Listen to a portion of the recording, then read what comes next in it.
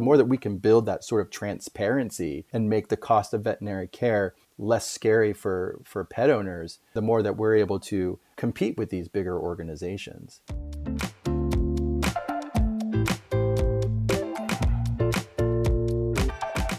Welcome to the Veterinary Financial Podcast, where we discuss financial freedom and whole life success. I'm Meredith Jones, an emergency vet in Virginia. And I'm Phil Zeltzman, a board-certified small animal surgeon in Pennsylvania. We have a very exciting event coming up for you. The Veterinary Financial Summit is happening September 18th and 19th. We're going to be virtual again this year. Our conference is unique because it's 100% live and interactive. We're going to be talking about investing, student debt, practice ownership, management, passive income, and a lot more for you to learn about personal finance and practice finance. Go to vetfinancialsummit.com to learn more and sign up. Our guest today is Matt Saloy. He is the chief economist and the head of veterinary economics at the AVMA. He has a PhD in applied economics, and he uses statistics, economics, and communication to help veterinarians. Matt, welcome to the show. Thank you so much. It's great to be here. Great to see and talk to you, Meredith, and you too, Phil. So, Matt, we recently saw a LinkedIn post from you about resilient companies. Given the recent events, what do you think makes a company resilient, and more specifically, what makes a vet practice resilient? Yeah, wow, it's a great question, and I think you could probably talk about that for an hour. Not that your listeners may want to, but we have all day. And there are great thought leaders out there that talk a lot about resiliency, and obviously you've got great thought leaders like Adam Grant, who has talked significantly about that. And just in our own profession, the concept of psychological safety and resiliency has just, I think, taken on a new paradigm.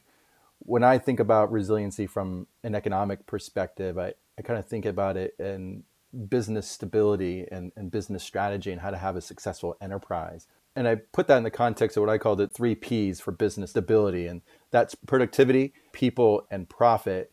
And the productivity piece is about optimizing operations. And we know that veterinary teams are stretched thin and working harder than ever before. And it's making sure that those processes are in place to streamline operations and relieve some of that pressure, which is directly connected to the second P, which is the people part around supporting well-being across the organizational level. And people have lives inside and outside of a veterinary practice. And while things are really stressful to manage in this current environment within the practice, we can all be sure that the people outside are well or struggling with the same things that we're struggling with. So supporting people is really key. And the third P, I think, is around prosperity and trying to be as forward-thinking as you can about solutions to build business success. And whether that's profitability or business performance, I think it's around trying to make that pivot to weather the economic downturn or the economic volatility that we're experiencing. And certainly we're in recovery mode, but focusing on innovation as a key component of stability and resiliency is just critically important. And sometimes folks don't like to talk about profit. I put it in the context of focusing on the economic sustainability of your practice.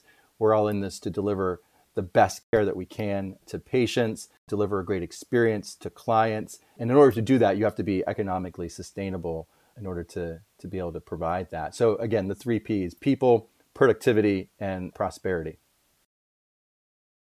All right. I love it. And so, Matt, I follow you on LinkedIn, of course, and I recommend that anybody out there follow Matt on LinkedIn because he posts a lot of interesting graphics and stats, and it's really relevant to practicing vets. And Matt, you're also known on LinkedIn for something else. You're known for your puns, and you're known for dad jokes. So could you tell us your best dad joke? Yeah.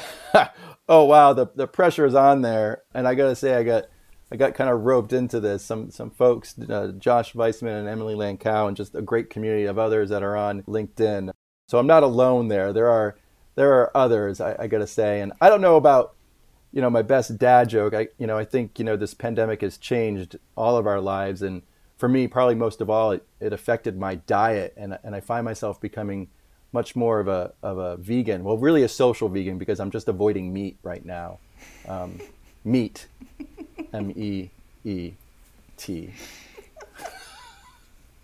It's all in the delivery, folks. It's in the delivery. I'm not sure I got that one. You're good. This is good. So with the pandemic too, I've had a lot more time on my hands, and all these musicians, they're offering virtual concerts now, and there was a great one. It was a super deal. It was only 45 cents, and it was featuring 50 Cent with Nickelback. Great concert. Okay. So I'm shaking my head no. I don't know if your listeners will be able to see that, but just so they know, I'm shaking my head no. I disapprove too. So in other news, what do you think practice owners can do to minimize the effects of economic downturns? In other words, if hopefully we don't have another pandemic, but if something else happens, what can we do to be proactive? Yeah, it's a great question, Phil. And I think there's a lot of different things, and a lot of great companies and consultants have looked at this. I always turn to the Boston Consulting Group or McKinsey for a lot of great insights that they share. And they've done some significant work here and looked at how successful companies have emerged through previous economic downturns. Probably the most significant ones in the last, couple of decades have been the dot-com bust in the early 2000s, and of course the major significant recession in '08. And I think one of the things that they found were, firstly, companies were the more successful ones that weathered that storm were much more nimble and responsive. They weren't afraid to change. They knew they had to make an adaptation to what they were doing, whether it was adopting new business strategies, refocusing their target clients, or it was adopting new technologies and innovations. And I think we've seen that in veterinary medicine, which is great. I think we could talk at length about the many changes practices have made in order to deliver care. The second thing that they found is, bring it back to what I talked about earlier about people, is they focused on the people and they did their best to avoid layoffs, to avoid letting people go, because it's really costly when the economy does bounce back, and it always does bounce back, to get those people back, to get that talent back. And I think this was a really great thing too that we experienced in veterinary medicine. It's hard to believe it's been a year now, but if we look back in a year ago around March, April, May, when we were going through those huge downturns in revenue and visits, and a lot of practices were significantly concerned about, if not having to close their doors, about having to let people go. And thankfully so many staved that off, because if they didn't, they would be in a really significant bind, because we're in the polar opposite situation now with things running red hot. So it's be nimble, it's be responsive. Don't be afraid to adopt new approaches, new technologies, new innovations to streamline your efficiencies, and again, bringing it back to the people, focus on your people. One thing I hear colleagues, I'm not going to say complain, but mention, is an increased number of prescription requests from online pharmacies. So what do you think we should do to respond to increased competition from the PetMed Expresses of the world and Chewy and Amazon and so on and so forth? What strategies can we use? I think there's a lot there, and it's not going to make it any easier, anything I'm going to say. It's a hugely difficult environment to be in, especially as an independent practice, which for all intents and purposes is generally a small business, at least the majority of them. You certainly have your larger practices and large group regional and national practices, but even they can find it really difficult to compete in an omni-channel environment like we're in, with e-commerce just ballooning as it is, and these huge, massive companies that have a significant presence like Amazon and like Chewy. And, I think a few things I'll say, and I'll try to keep it as brief as possible, but I think the most important thing is to focus on cultivating an authentic relationship with your clients. And, like you said, you hear this often. I hear it often. I can't compete with Chewy. I can't be them. I can't be Amazon. And that's wholly correct. You can't be them. You can't be Amazon or Chewy, but they can't be you either.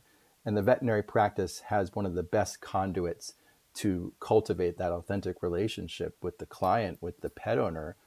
And that's interaction. And that interaction is always going to trump the transaction. which is fundamentally what's happening here with Chewy and Amazon. There's a level of intimacy between a veterinarian and a client and the patient that you can't replicate in an online venue. You can try, there are things that you can do, but you always have the best opportunity to cultivate that relationship, within the practice. Even in an environment like we're in with curbside care, it's still powerful. Now that means, I think, a number of things that we're going to have to let go of, and I think we have let go of, and that's products and pharmacy and prescription drugs aren't going to be the primary revenue generator that they were in the past, because it's too easy for that to be commoditized.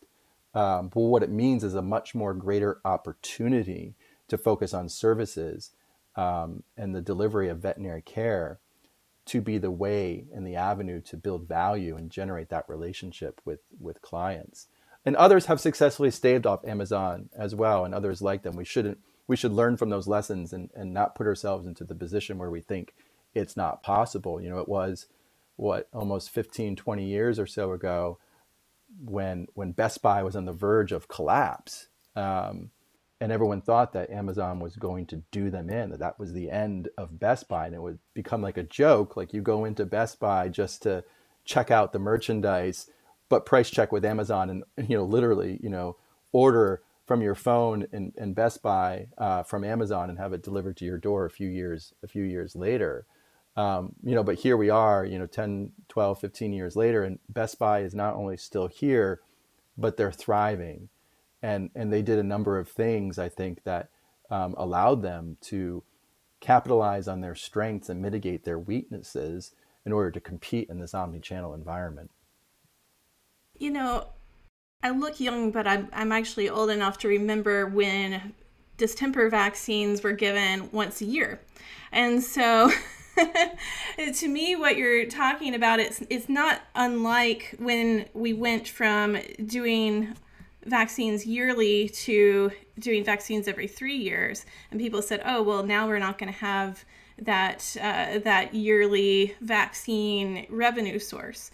And then people started saying, okay, well, that's where we really need to dig in, and we need to focus on the yearly blood work, and we need to focus on the checkup and the physical exam and focus on the services. So it's actually kind of similar to that shift in a way. It really is. And I think that offers a lot of opportunity for veterinarians in the practice in order to focus on what they do best, which is deliver the best possible veterinary care to clients, to patients. And I think that offers a broad scope. Now, it doesn't mean that we're off the hook when it comes to competition and pricing and other things. I think there's a lot of opportunity for us to be more transparent in the price and cost of veterinary care. And there's lots of strategies we can do there. I've said this before, but Amazon didn't become successful because it hid prices from you. It became successful because it allowed you the opportunity to price compare and give you so much more information, product reviews, customer testimonials, opportunities to shop and compare other products that are related to what you're looking for. And I think the more that we can build that sort of transparency and make the cost of veterinary care less scary for pet owners, the more that we're able to compete with these bigger organizations by bringing it back to the focus on veterinary care and services.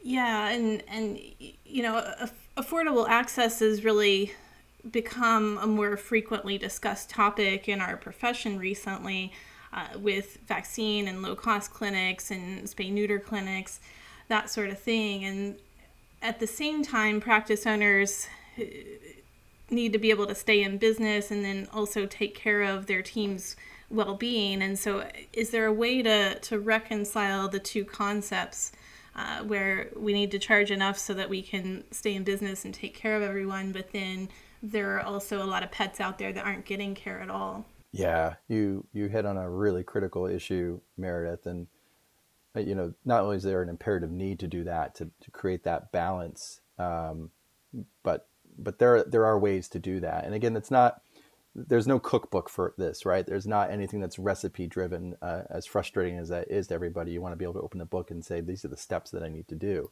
That said, I think that there are broad principles that help set you in the right direction to achieve that. And I think it's understanding what the other side of that balance looks like. So if you're finding that out of balance, it is asking why and what you can do to bring it back in.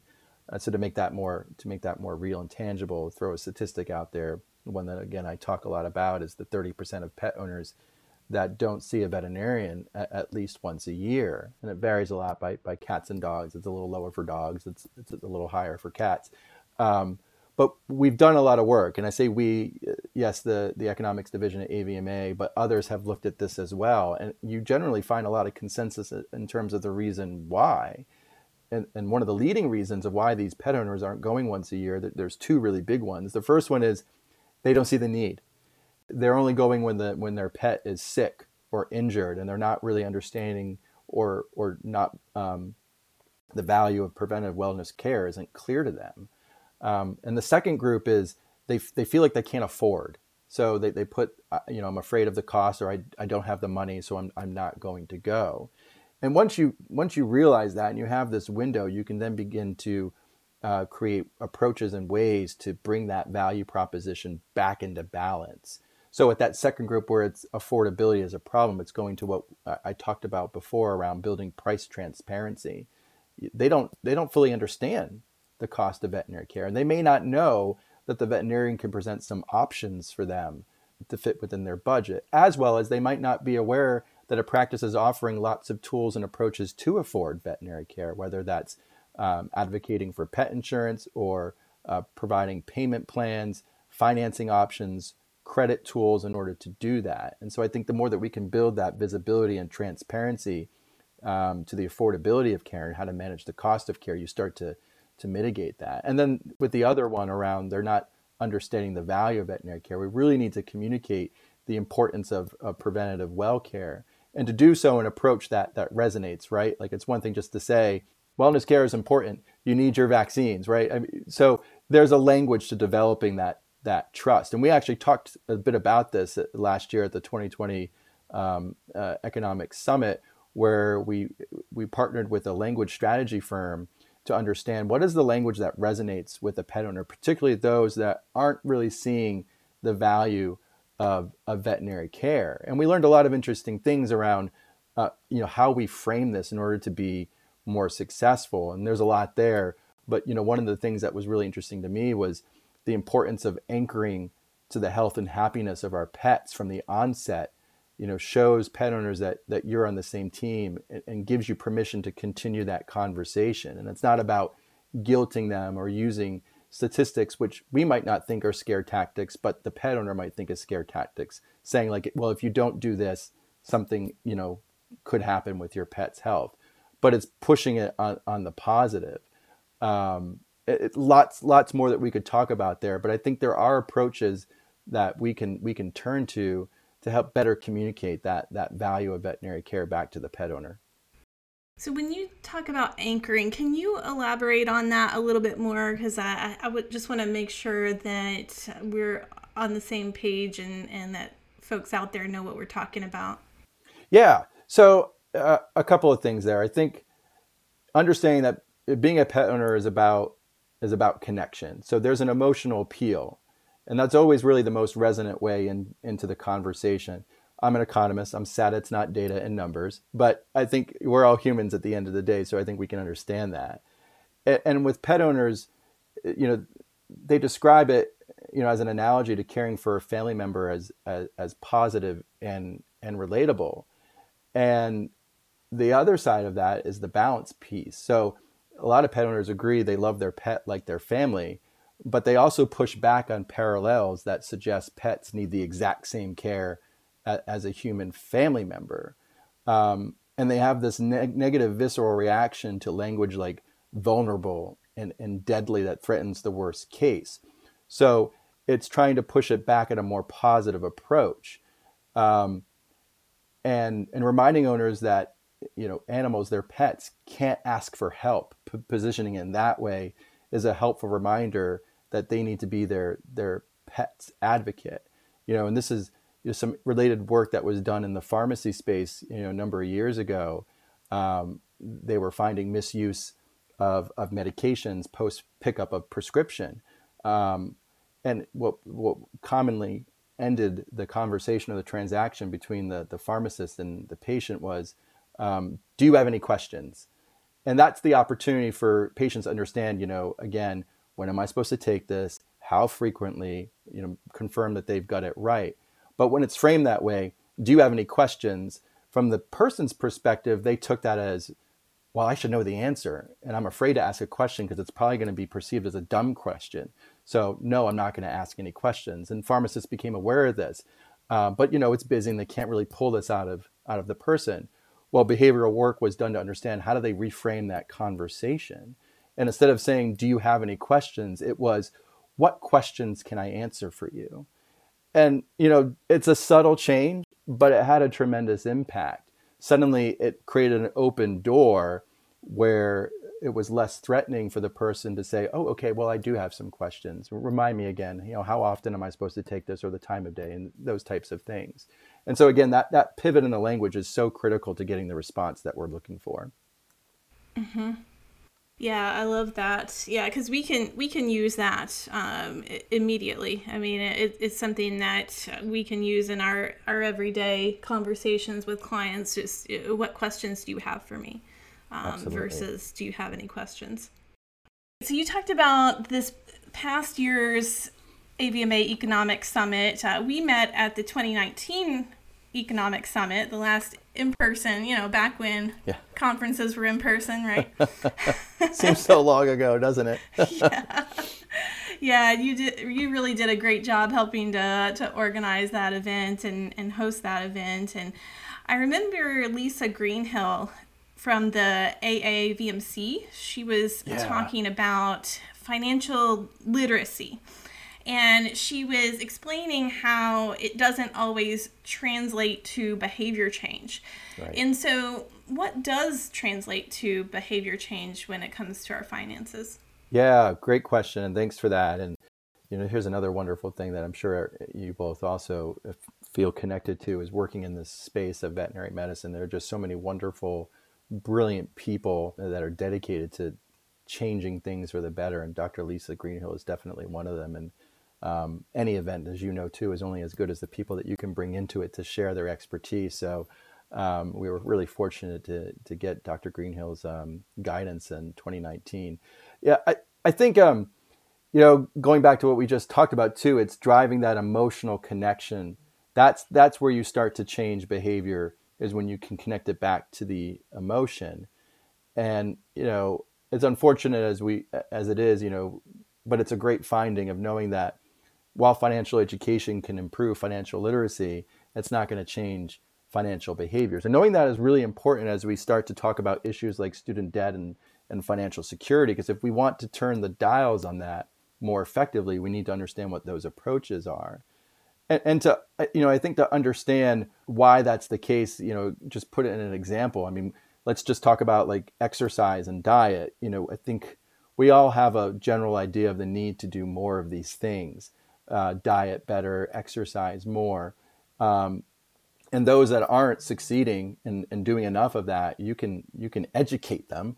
You can tell them, this is what a good diet looks like. This is why it's important. This is what a healthy exercise routine looks like. This is why you need to do it. Again, this is what good financial decisions look like. This is why you need to do it. But what we all know is that doesn't change behavior in many cases. You can educate someone on the importance of diet, exercise, and sound financial decision making, but that doesn't really necessarily translate, as we know, into changing those behaviors. What does is connecting it to the emotion. So in the examples of diet and exercise, having something like MyFitnessPal, where you're cataloging everything that you eat and it adds up the calories and balances that against your caloric requirements and starts to give you red flags that jelly donut might have been good, but that put you just over the edge on your sugar intake, right? Or, obviously the Fitbit's a, really great example around, well, I walk up and down the stairs. That's my morning commute. Surely I'm getting my steps in. And then, you actually got 1,000 steps in when you should be doing 10, So we internalize these things, but metrics like that, devices like that, connect it to the emotion. And I think that's where we need to head towards if we're going to want to start to make a difference and an impact in addressing, changes with respect to financial behavior. So a Fitbit for your finances. Yeah, a Fitbit for your finances. That wouldn't be bad. And I think, Lisa talked a lot about some other things in her talk a couple of years ago around what could bring it back to that emotional appeal, I think. And it's going into the context around understanding why is someone applying to veterinary school? And we can tell them that, well, it costs this much and you got to be careful about debt because you could end up in that much debt. But if cost isn't a driving decision point in someone's decision to be a veterinarian, informing them about the cost of education isn't going to necessarily result in a different decision. So understanding the emotional context of how and why students are making decisions for veterinary school, or maybe even specifically which veterinary schools that they're applying to, can help us better understand how we need to communicate. It's bringing it back to the emotional context of the decision itself. Great. So, Matt, I heard a rumor. I heard that money can't buy happiness. So, what's your take on the relationship between money and well-being? That rumor wasn't started by an economist. It must have been one of those pesky sociologists. They're always... No, I'm kidding. That's a joke. I love sociologists. They're Who doesn't? Who doesn't, right? Yes and no. I think fundamentally that's true. You can't buy happiness, otherwise we'd all be happy, right? I think what it does is it provides the opportunity to afford security. And security is a precondition for being happy. And you can be, and this is a pejorative term, but you can be poor, but you can also be secure. Poor by the standards of society in the sense of, well, maybe my house is small and I don't have an expensive car. But if you're secure and you know that you can, where your food is coming from, that you have safe housing, that you're employed and gainfully, I think you will live a very rich, happy life, irregardless of where you stand on the socioeconomic ladder. I think for us, it's understanding at what point is that money going towards security versus just trying to fulfill these endless needs and wants, and probably more of the wants that we think we need. No, I don't think it buys happiness. I think it does allow the opportunity to create security, financial security, which is so critically important. And you need that if you are going to be happy. If you are in a constant state of financial insecurity, where you're concerned about your employment, you're concerned about making your rent or your mortgage payment, you're concerned about not sure if you're going to be able to have enough money at the end of the month to make sure that you have a pantry with food in it to feed yourself or your family, you can't be happy in that context. And so I think that's important when you think about just global goals around, food security and closing the poverty gap around how can we create a secure economy, a secure society where these sort of necessary needs are met. So on that note, COVID has increased revenue for most practices. Clinics, associates, practice owners, everybody's thriving financially. But it happened at the expense of the wellness of the teams. So what do you think separates the practices that are thriving strictly based on increased demand from those that are thriving because they've adapted in ways that made them more successful? Yeah, that's a really great question too. And I think here's the double-edged sword of things. So just, at a macro lens, we've all seen some of the numbers and metrics, and we see and listen to the anecdotes. And right now, just from a broad perspective, things are looking really good. Revenue is up. And we know that there was a non-trivial number of adoptions of pets, which hopefully will continue to sustain a bit of a demand bump in the future there for veterinarians and veterinary care. But it doesn't come without its costs. And I think we all know that with what we talk a lot about in this profession, this industry, with some of the well-being, particularly issues around burnout and compassion fatigue.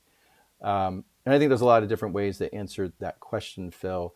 I'll bring it back to a couple of words I brought up at the beginning, which is productivity and people. I think at the productivity side, the harder you have to work to do something, the more likely you are to burn out and generate issues around well-being. One analogy I like to use is, imagine you're on a lake, and you got a canoe, and you're getting to the other side. You're rowing to the other side of the lake, and normally this is going to be a really joyful experience because the weather is great. You like the outdoors. However, you're halfway across the lake, and suddenly there's a hole that emerges in your boat, in your canoe, and you're sinking. So not only now are you trying to paddle to get to the other side, but you're trying to scoop out water so that you don't sink. And life is like that right now because productivity has taken a big hit. And yet we have this storm of COVID, of this pandemic that's still sort of looming over us. So it's like that. You're stuck in the middle of the lake, you're taking on water, but now there's a thunder and lightning storm pelting you with rain, and you're freaked out. I think COVID did a lot of that. I think we're starting to come out of that storm a bit as vaccinations get rolled out and we're beginning to feel a bit more safe around things.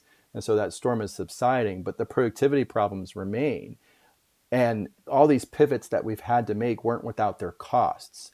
Curbside care, pivoting to electronic payment systems, and the endless calls, trying to do whatever you could over the phone to still converse and deliver care and have conversations with pet owners in the car.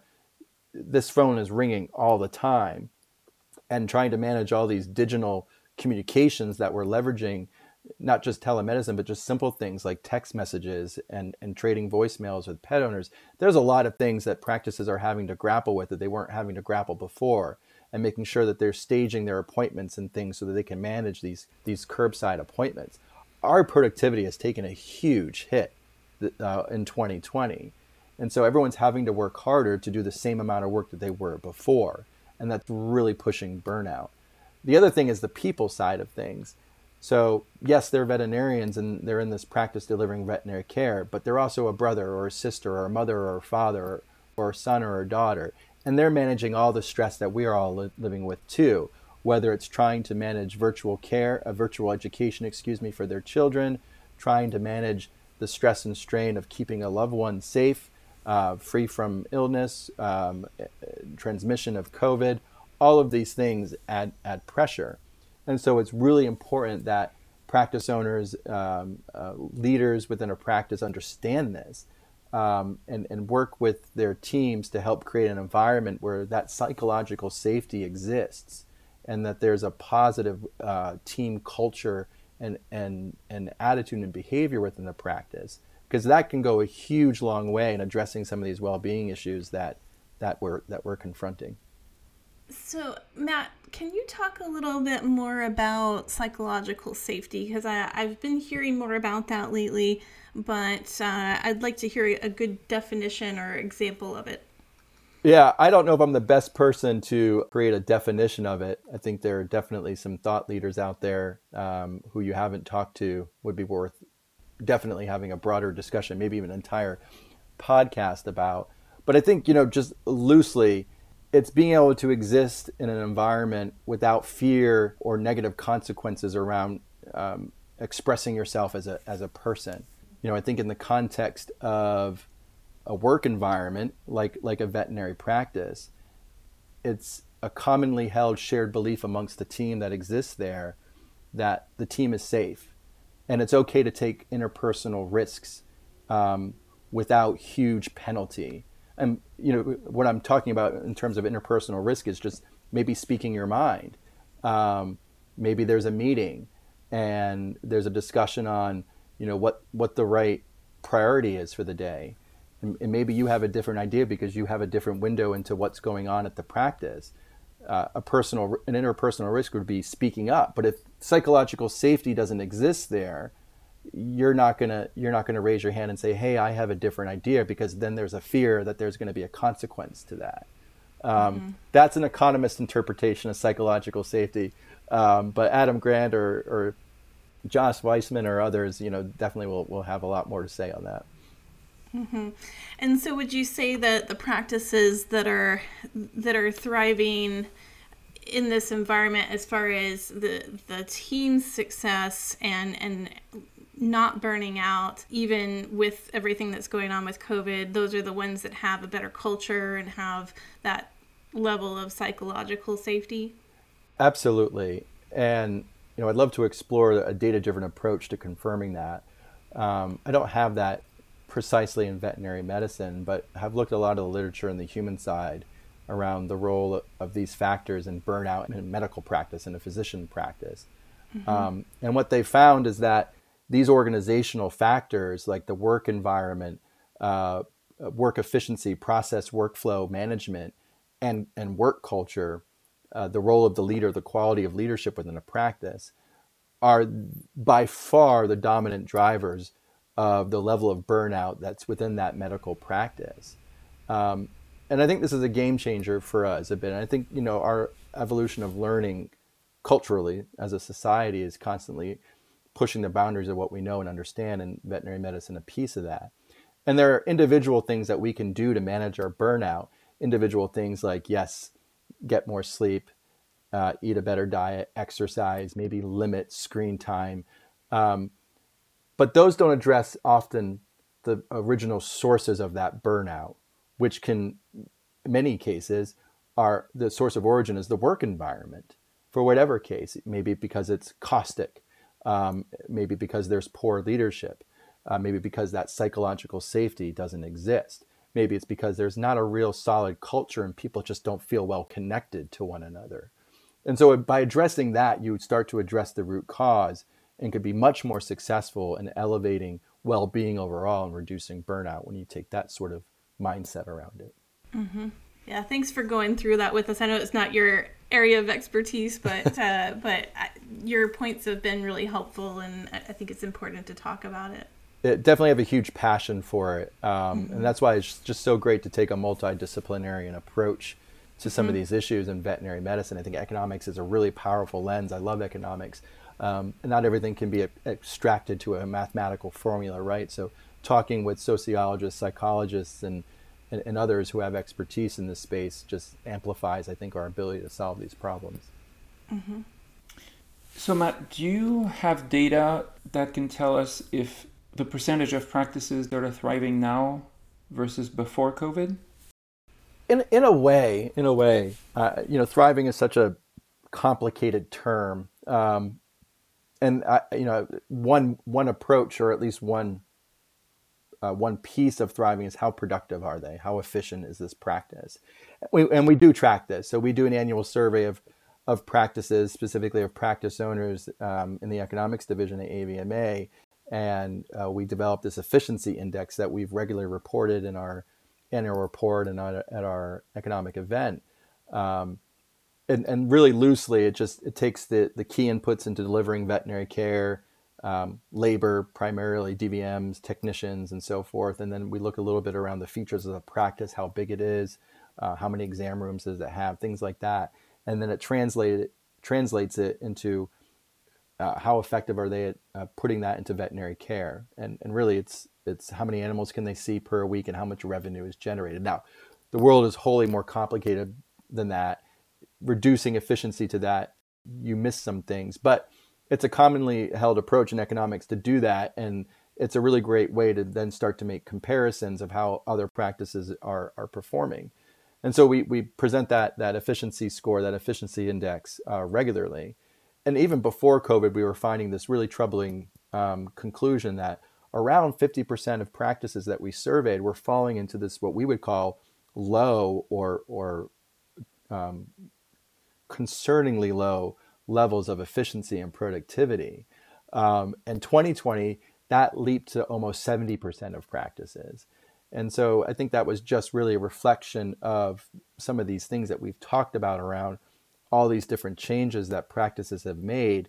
And also keep in mind the timing of this survey too, which was around June or July of last year. I think we've come a long way since then of refining, perfecting, improving these pivots that we've had to make so that they work more effectively. Simple things like telling people where to park their car in a curbside environment and having a sign of which number to call, right? Like just simple things like that can you have a tremendous improvement over how you manage that workflow. So it'll be really interesting when we survey them again to see what changes happen in that efficiency score.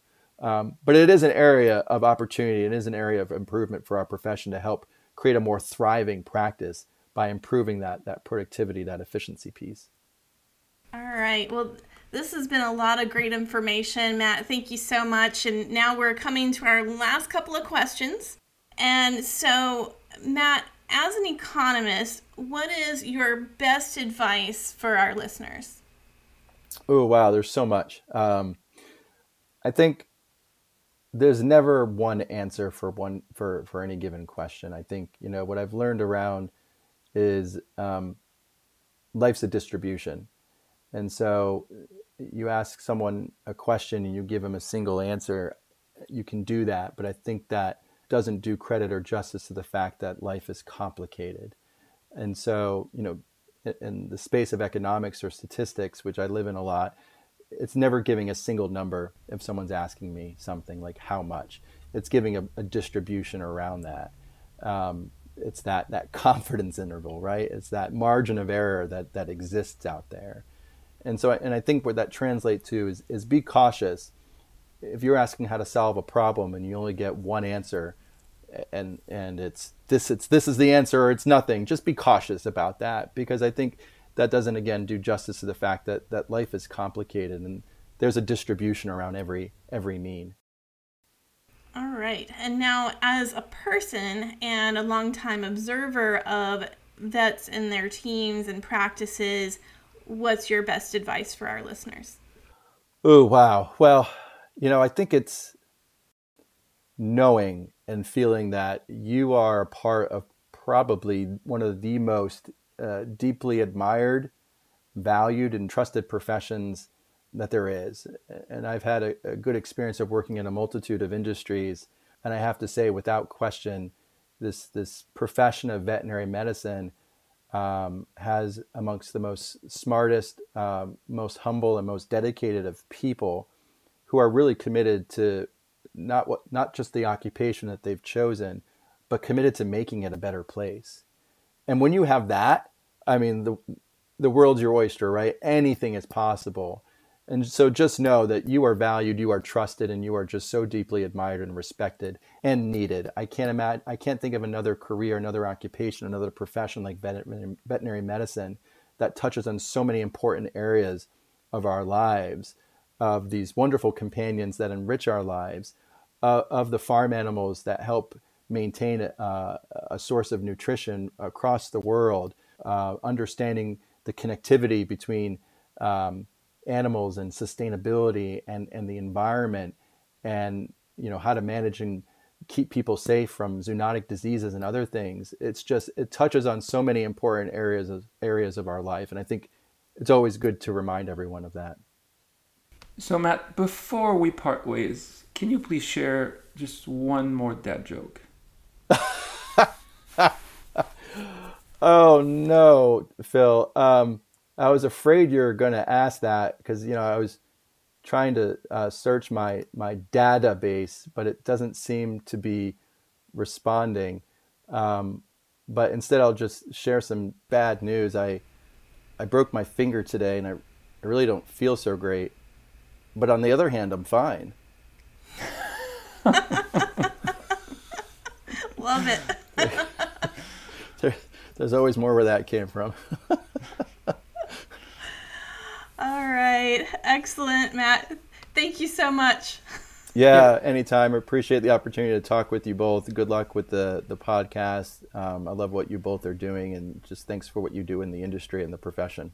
Well, thank you. I think one of the main things that I appreciate you said is that instead of trying to fight Amazon and PetMed Express and Chewy, there's no way we can.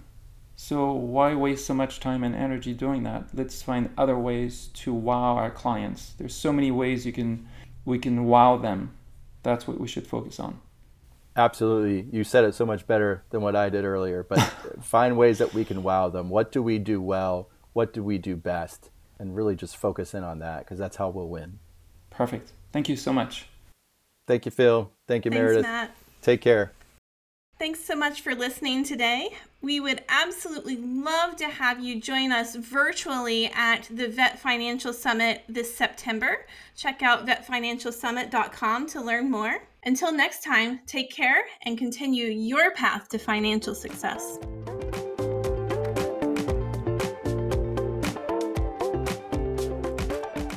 The information provided in this podcast is for informational purposes only. It should not be considered legal or financial advice. Consult with a legal or financial professional before making any investment decisions.